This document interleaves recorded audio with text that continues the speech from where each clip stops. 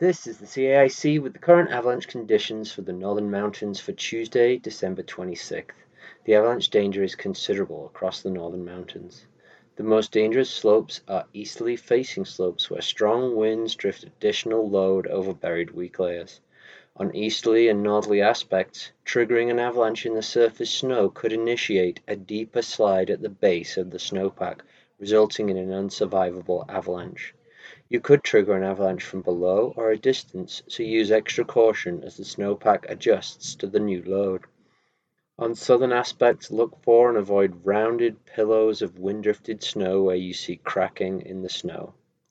You can find safer travel on lower angled slopes or slopes with less than about 8 inches of new or wind-drifted snow facing south.